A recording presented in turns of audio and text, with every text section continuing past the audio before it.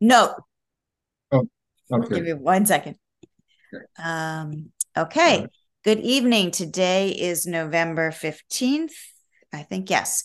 And we are studying the Big Book of Alcoholics Anonymous. This week's chapter is The Doctor's Opinion, and our speaker tonight is Larry G. Thank you, Larry G. Thank you, Chanel.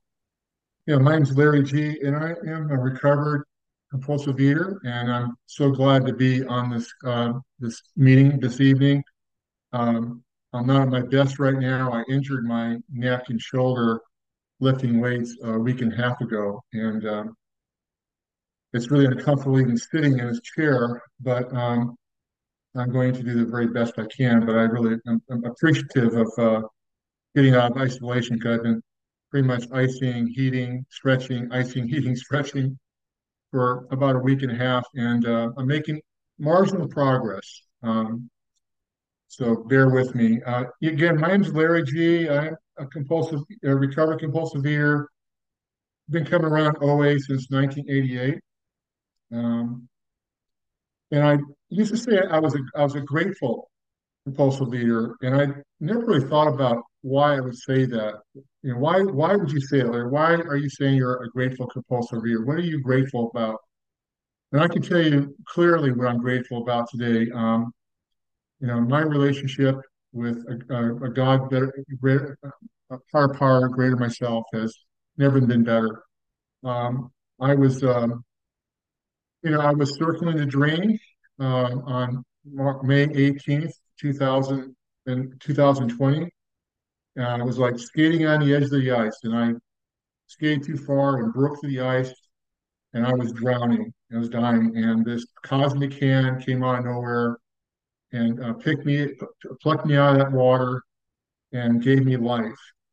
Um, and I've been there before. I'm a recovered alcoholic. Um, it- Went to Alcoholics Anonymous in 1981. I've been a recovered debtor since March of 1998. And now I can truly say that I'm a recovered compulsive eater, and my birth date is May 18th, 2020. Um, I'm supposed to talk about the doctor's opinion, and there's a lot of people in our fellowship that know historically the meaning behind a lot of things that were written in the big book and the time periods and so on. And I'm just going to share with you why the doctor's opinion, for me, is the most important chapter in the big book, and why I believe if I am to have a successful abstinence and have a meaningful and fulfilling life, I have to fully succumb. I have to fully surrender to the doctor's opinion. There's two propositions I've got to surrender to. So the doctor's opinion to me is the beginning of our recovery. It's the beginning of my recovery. And it's interesting. And been going. Did somebody say something? No, I'm okay. Time out. Now we spent 15 minutes. Um, It's interesting. I've been coming to OA since 1988. I went through several different types of food programs, but always came back to OA. And there was even some meetings that we'd read from the big book. We'd read until 15 minutes was up, and then we would then share, and rarely anybody would ever comment on it. The kind of meetings I went to prior to 2020 were what I call the get current meetings. You would read something from some of the literature, you have a speaker, and then you would get current. You would talk about your out of control teen, or you talk about your non-communicative spouse or partner, or your micromanaged manager at work. And then you would weave your recovery around that. And nothing was ever, we never really studied or really talked about the big book. But I came from AA, and I have a strong foundation in the big book. And if any of you are from Alcoholics Anonymous, you know that AAs take the big book very seriously. Um, and so my recovery, my 43 years of recovery, I have I have to give testimony to what I've learned and what I've practiced in the big book, and especially the doctor's opinion. So I come to OA, and we're not really studying the big book. We're studying a lot of other literature. In fact, literature that maybe not even conference approved. There might be some meetings you go to, they may be reading something that's not even conference approved. Um, and I loved it. And I'll tell you why I loved it is because I'm an addict. I am an alcoholic. I'm a food drunk. I'm a money drunk. I love vagueness. Okay. I love vagueness. Uh, my life does not want to have black and white, clear agreements, um, clear ideas, conceptions, a clear way through the steps. It loves vagueness. And I have found for me that a lot of literature I studied in OA over the years was very vague. There's, good literature. A lot of people in my community, solid sobriety, good sobriety, entirely absent. Um, Studied the OA literature, probably never even picked the big book up. Good for them, but it wasn't working for me. And I had to like fall through that ice. I had to really literally fall through that ice and see life flash in front of me before I could get on my knees and truly surrender. And I surrendered to two propositions finally in the doctor's opinion. That's what we're talking about tonight, is the doctor's opinion. Proposition number one, I knew this hands down. Like I said, I've been in OA since 1988, went to several other iterations of a food program, but always came back.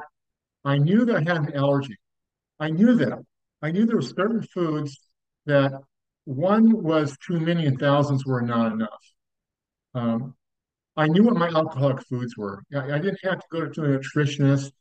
I didn't have to go to a weekend workshop to figure that out. I knew precisely what those foods were. I never considered the proposition because we never really talked about it in my community that I had abnormal thinking. Now, if you attend any AA meeting, you will hear people talking about their alcoholic thinking. They'll talk about their the stinking thinking, the alcoholic thinking. The meetings I was going to, we would talk about the food. And God bless these meetings. I have nothing, no access to grind. They got me to where I am right now. And the meeting I go, it's just another meeting. It's a registered meeting, and it's no better or worse than any other meeting. But it really works for me because it's the meeting is basically modeled after the first 100 pioneers of Alcoholics Anonymous, and we study the big book. Now, I'm not going to sit here and tell you that, yeah, if you would have introduced the big book to these meetings to me and um, in 1988 through the time I got truly absent in May of 2020, and we studied the doctor's opinion and tore it down and had groups on it and did writing groups on it and took, our sponsees and our sponsors took us through it. I don't think I would have heard the message. I think I had to literally fall through the ice and be, checking out before I really was able to hear. Um, so the two propositions today that I surrender to is one, I have an allergy, and the other one is I have normal thinking. I do not think like a normal person around food. I'll give you an example. This is a really current example. I'm self-employed. I work 4 days a week. I got this little business, self-employed, doing pretty well with it. Love what I'm doing. And I fly down to meet one of my clients in Santa Barbara, right? Um, so I have to go to Las Vegas first because I didn't get a ticket earlier enough. So we fly into Las Vegas, and we're in the air, and they're bringing they're bringing some snacks around. And on this airplane, they had these little packaged brownies, right, and some nuts. And the guy next to me, he's in a business dude. He's a businessman. He's flying to Las Vegas, and I'm flying to Las Vegas. I'm sitting next to him, and he's got a newspaper. He puts the tray down, and he takes this brownie, right, and he cuts it in half. He breaks it in half, and he wraps the brownie up. And he puts it in his coat pocket, right? Puts it in his coat pocket, and he's nurturing this brownie, and it's driving me nuts, right? It's driving me fucking nuts. And I'm thinking, oh my God, are you going to eat that brownie or not, right? And I'm wondering, it's killing me. It's like a child at Christmas that can't wait to open the presents. I'm wondering, what is he going to do with that brownie that is in his bucket? What is he going to do with that brownie? And so I said, "Well, I'm going to ask him." I said, "Sir, I noticed you had a brownie. You took half of it and wrapped it up, and you ate half and put the other half in your coat pocket. What are you going to do with that brownie?" And this is what he said: "I'm going to have this for dessert tonight. I'm going to have this for dessert tonight." I don't think that way. I don't, does anybody, raise your hand if you think that way? Are you able to cut something in half and put it in a doggy bag and bring it home and maybe have it the next day, right? Man, you're a better compulsive eater than I am. Julie, she's way back in her head, man. I say that to you because that is clear evidence to me that there is something wrong with my thinking around food. I can never get enough. Um, if you were to tell me, Larry, you're going to put you're going to put Brussels sprouts on your alcoholic food list, great, no problem, right? But when my vision sponsor, when I in May of 2020, she noticed I was eating a lot of watermelon, and I've been eating a lot of watermelon since I was 4 years old with my grandfather. My grandfather holding me by the finger, and I'm following him around his garden. He noticed I was eating a lot of watermelon. She said, Larry, you're eating a lot of watermelon. I said, yes, I am. That's on my absent foods. And she said, but do you realize how much sugar is in watermelon? And I said, not really. She said, not in defense. And then she gave the knockout punch. She said, can you guarantee me that um, that you eat this amount of watermelon that you're not going to relapse today, tomorrow, next week? And this little voice inside me, which I believe was God speaking, said this: no, I can't. I cannot guarantee that. And do you know, since May of 2020, I have not eaten watermelon. Now, I've been eating watermelon since I was 4 years old. I love watermelon. I don't see letting go of, I see letting go of it like I'm stepping to freedom. Um, so my thinking is what I really want to talk about the doctor's opinion. And there's a couple, there's this controversy in OA, right? That what precedes the first bite? What precedes the first relapse? Is our feelings? Hmm? I'm feeling grief. I'm feeling happy. I'm feeling sad. I'm feeling angry. Is it my feelings that is preceding the first bite, or is my thinking? Now, when I started the doctor's opinion, I have to tell you that first month, May, we got in the program May 2018, 2020. We started working the steps that week, breaking down the doctor's opinion. I want to tell you, I'm not a crying guy, but I have to tell you, I was sobbing through the doctor's opinion because maybe it was because I had made a total surrender the first time in OA. I made the total surrender, an absolute surrender. Maybe it was because of that.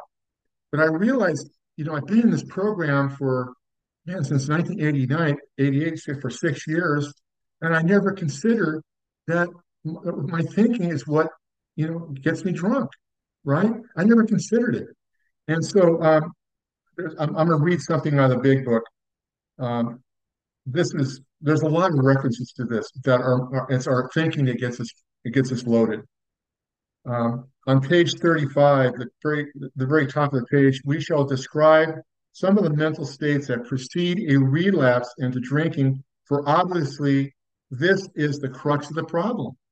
You can find 67 references to the mind, only 17 to feelings. And I went through each of those sections that reference feelings, and not one of them says that your feelings precede the first bite. Oh my God, I had gotten it wrong. And the way I can prove this to you is that if feelings is a problem for me, why not just go to a therapist? I've been going to therapy since 2000, since 1989. Okay, I've had a therapist off and on since 1989. I think I know myself as well as anybody on this call tonight. Um, I've done a lot of processing work, valuable outside, right? Outside work, very valuable. Okay, so if it's your feelings that precede the first drink, then why not just go see your therapist, right? that would mean I would have to be on this call tonight. That would mean I would have to be doing the work I'm doing because it was my feelings that get me drunk. Well, I can go to see a therapist, I can go to a group, I can go to a 4-day conference somewhere, and I can work on those feelings and stay sober. But it's my thinking. I never considered that proposition in OA. I don't know why today. I don't know why today. I can't explain it to you. I know in AA, the groups I go to, the real fundamental groups in AA, they talk about the stinking thing. They talk about the alcoholic thinking. And the primary purpose is in AA is to talk about alcoholism. And alcoholism is based on a medical model. And when we read the doctor's opinion, it is a medical model and it sets the stage for the rest of the big book. Now, here's the other one I want to read to you. I think this proves this little paragraph here Five proves minutes remaining, okay, Larry. proves that we have a brain disorder. It's on page 24, it's in italics. It says, the fact is most alcoholics, for reason yet obscure, have lost the power of choice in drink. Our so-called willpower becomes practically non-existent. We are unable at certain times to bring in consciousness with sufficient force the memory of suffering, humiliation of an even week or a month ago. We are without defense against the first drink. How many times in the program have you heard or you've talked about you got your forgetter's broken? Doesn't that to you that sounds to me like a brain disorder? That sounds like maybe like something like dementia. That I can have these horrific, and I have to tell you, the way I ate was destructive. I remember one of my friends saying one time, the way you eat and drink, Larry, is like you want to commit suicide, like you want to destroy yourself. And that's the way I ate. And the hangovers the next day were awful, right? But you know what? 24 hours, maybe 6 hours, 24 hours, maybe a week later, I was back at it again. So today, when I was asked to talk on the doctor's opinion, what I've learned about the doctor's opinion is that it is the most fundamental chapter in the big book. Surrender is our most important ingredient. Without surrender, we've got nothing. I can do as many 10 steps, sponsor, give service. Without surrender, I have nothing. And what I have to surrender to? Well, to me, I surrender to the doctor's opinion. Um, this last week and a half, I've been home, right? I've been icing, heating, stretching this machine, icing, heating, right? I watched every single episode of Friends, and I was not a Friends fan. I've watched I've cried. The last episode where they broke up, right? I'm crying, and I'm saying, what, Larry, you really need to be on this call tonight, man. You're losing it. But I really have been very vigilant about my thinking, about wanting to order something from DoorDash, right? And you know what I'm talking about, trying to find that food it's not an alcoholic food, but it's close to it, so you don't have to tell the group that you relapsed, right? Um, and I remember thinking that thought earlier this week, and I have a whole binder here of new people's names, and I got on the phone and I started calling people because I'm vigilant about that thinking, how that vigilance will lead me to the drink and to the food. And I tell you, I don't have another one in me. I just don't have no. If I can't make it in the fellowship I'm in, if I can't make it with the resources I have, the support I have, and folks like you in these kind of meetings and a big book, I might as well go out there and just get loaded. I might as well just go and get a hotel room somewhere and buy $1,000 of booze and just do it. Just commit suicide by drinking. Um, yeah, so that's a little bit about me, a little bit my thoughts on the doctor's opinion. And I'm really looking forward to hearing from you. And I want to thank you very much for inviting me tonight.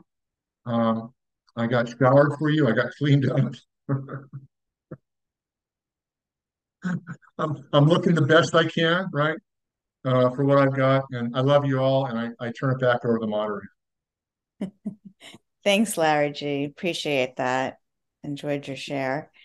Let's see. We will now open the meeting for questions or for 3-minute shares. As this is a big book study, sharing and questions should relate specifically to the chapter and step being studied this week. We ask you to accept this guideline in order to keep the meeting on track. If you would like to share or ask a question, please raise your virtual hand, which is under reactions, or *9 if you're on the phone. I will call the raised hands in order, and the Zoom host will ask you to unmute when it's your turn. Would the timekeeper please set a timer for 3 minutes for each share and announce when time is up? If the speaker is asked a question, please allow 3 minutes for the answer. Okay. Awesome. Meredith B., go ahead and start. Thanks, Melissa. Thank you, Larry. Meredith B., compulsive overeater, recovered in Nashville, Tennessee. This concept that you were talking about of the vagueness, I hadn't thought of that before, or maybe I just hadn't thought of it in those terms, but that makes so much sense to me. It's the reason why I kept hanging around rooms for over a decade and not getting recovery. I always wanted a back door in case, give me an excuse if I failed or something. I could always blame it on somebody else. So that's what vagueness is really good for. And then what was the other thing? Oh gosh, talking about thinking versus feelings. I was listening to a podcast this morning on, it was an alcoholic telling her story, and just time and time again, the justifications that she would go through. And I was thinking about my eating this last time before I made it back into the rooms, and it was insane. I mean, it's just insane. And it's the thinking, it's the gymnastics that, well, if I eat a bowl of this while I'm sitting, like I'm standing on my head, whatever, like just making up justifications for the crazy eating I did. I think an outsider looking in would go, wow, she's lost her mind. And listening to that alcoholic talking about the justifications in her mind, it just really resonated with me. I'm like, the poor people in her life who are just waiting for her to put the bottle down. They don't understand like we do that, gosh, you can't do it without a miracle. So thanks for your share. I really appreciated that. It was good for me to reframe some things. I'll pass. All right. Thank you, Meredith. And Julie A.G., you're up next. Hi, everybody. I am Julie A.G., a compulsive overeater, recovered for this moment. And thank you, everybody, for your service. And Larry, that was an awesome share and had me laughing several times. So that's always cool when you can laugh at yourself. I love the whole stinking thinking thing. I can remember, somebody would make me mad or whatever. And, I'd be pissed off about something.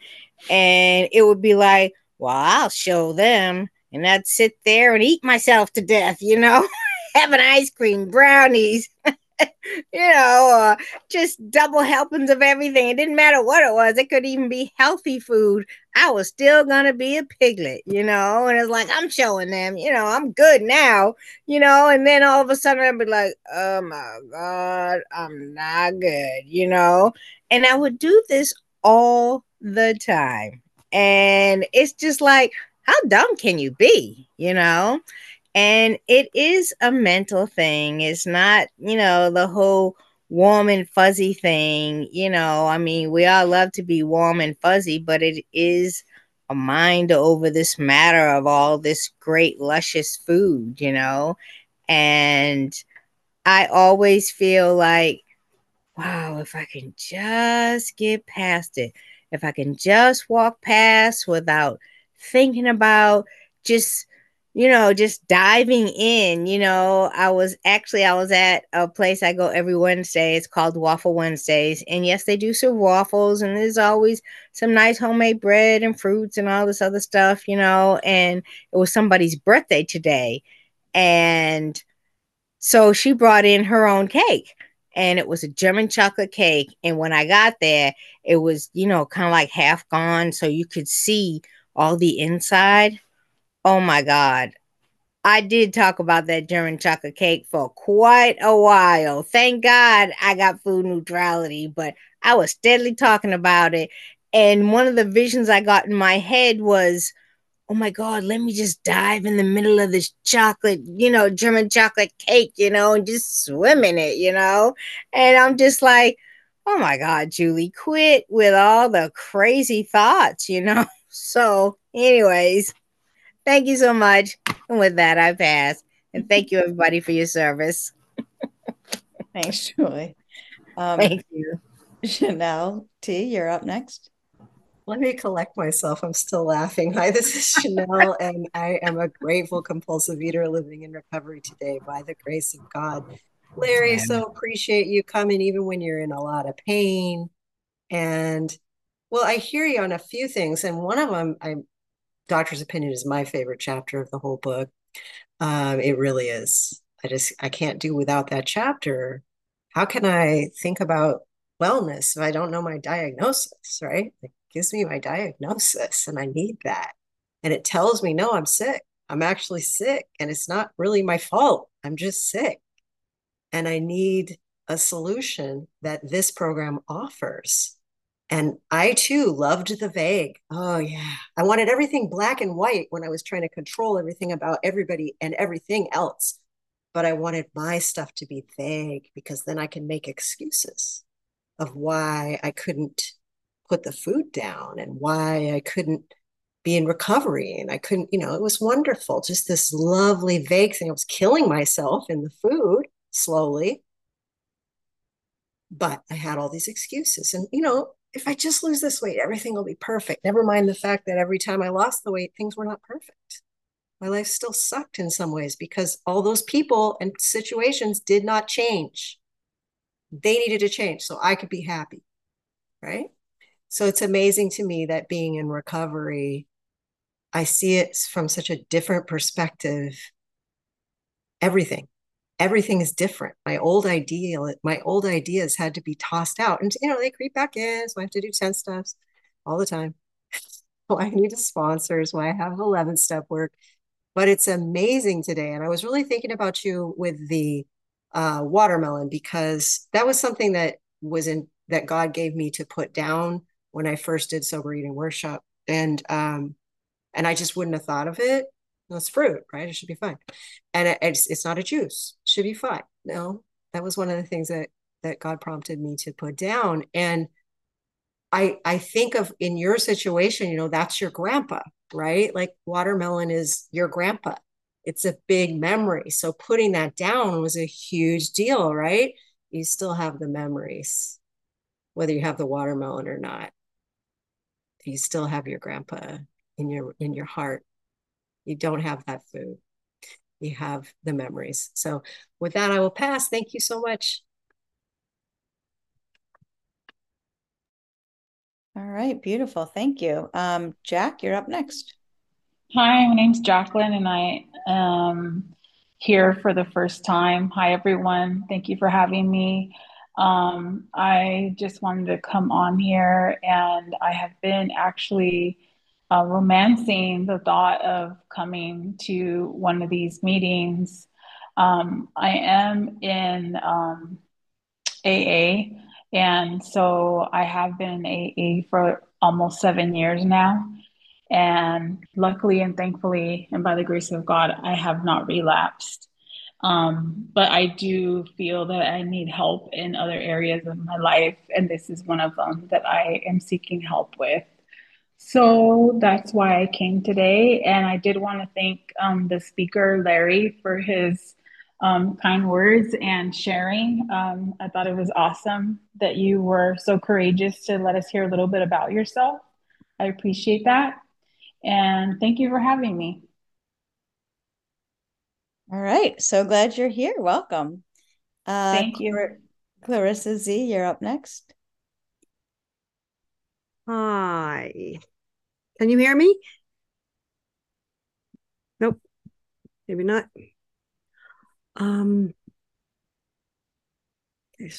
We can hear you. Okay. So my question is for the speaker. You said letting go is about stepping into freedom. Can you expand on that?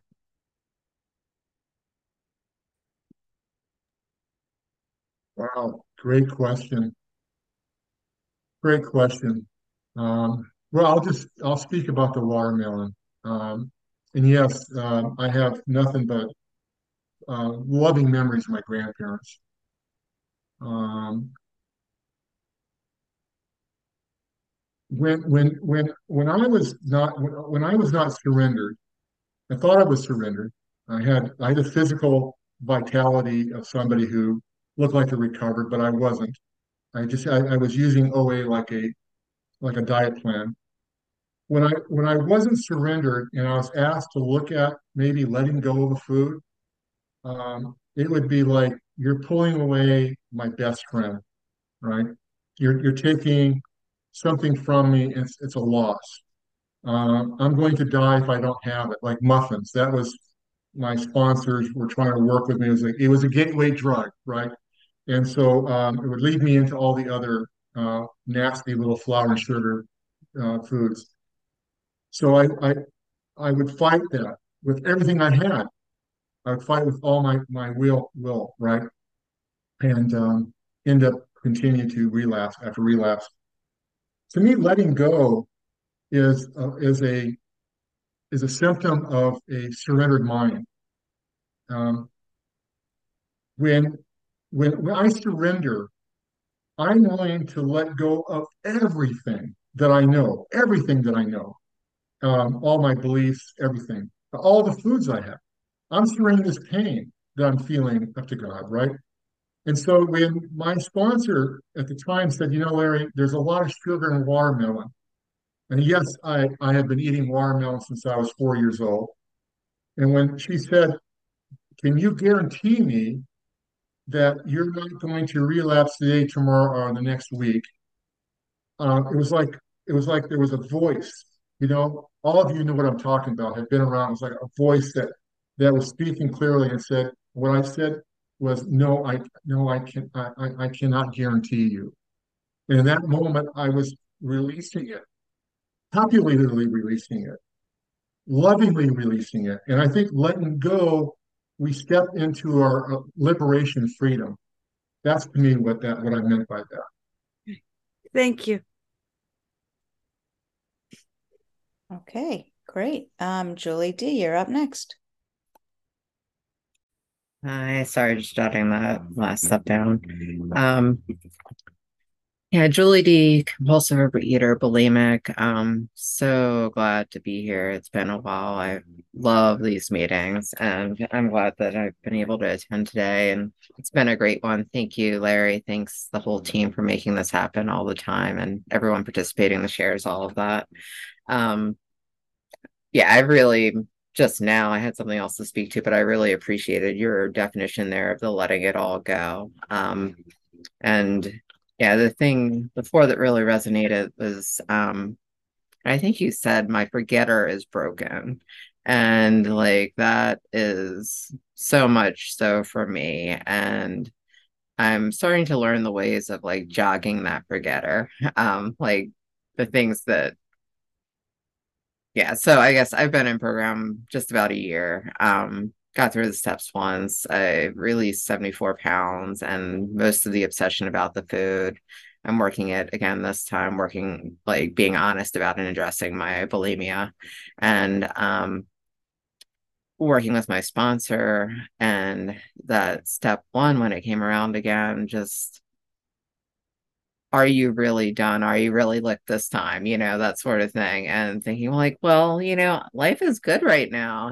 I can get around well. Have a lot of energy. I'm feeling a lot more connected, all these sort of things. And, starting that voice creeping in. I'm like, Julie, maybe you're not one of those people, and whew, and like I've just really been focusing on remembering my stories, and like surrounding myself and people that are telling their stories, and like how bad it was that jogs the memory that is broken, that keeps wanting to disappear and convince me that I'm normal. I'm not, and it's no fault of our own, like someone else said. For me, that's meant like not just writing down things, but like I'm grateful that I have the ability to like do high level sketching, nothing like I'm going to sell it or anything, but you can tell what I'm drawing. And so like, like sketches of being there with my family and wishing they would just go away so I could go get my fix on the candy that's in the trunk, like those sort of things that I got to remember, that my forgetter keeps wanting me to forget, so that I can live my life blitzed out and not connected to higher power. So yeah, thank you for that, Larry. It really lightens that and helps me address that. So thank you. Pass. All right. Thank you, Julie. We will now stop the recording for unrecorded questions or shares with the Zoom.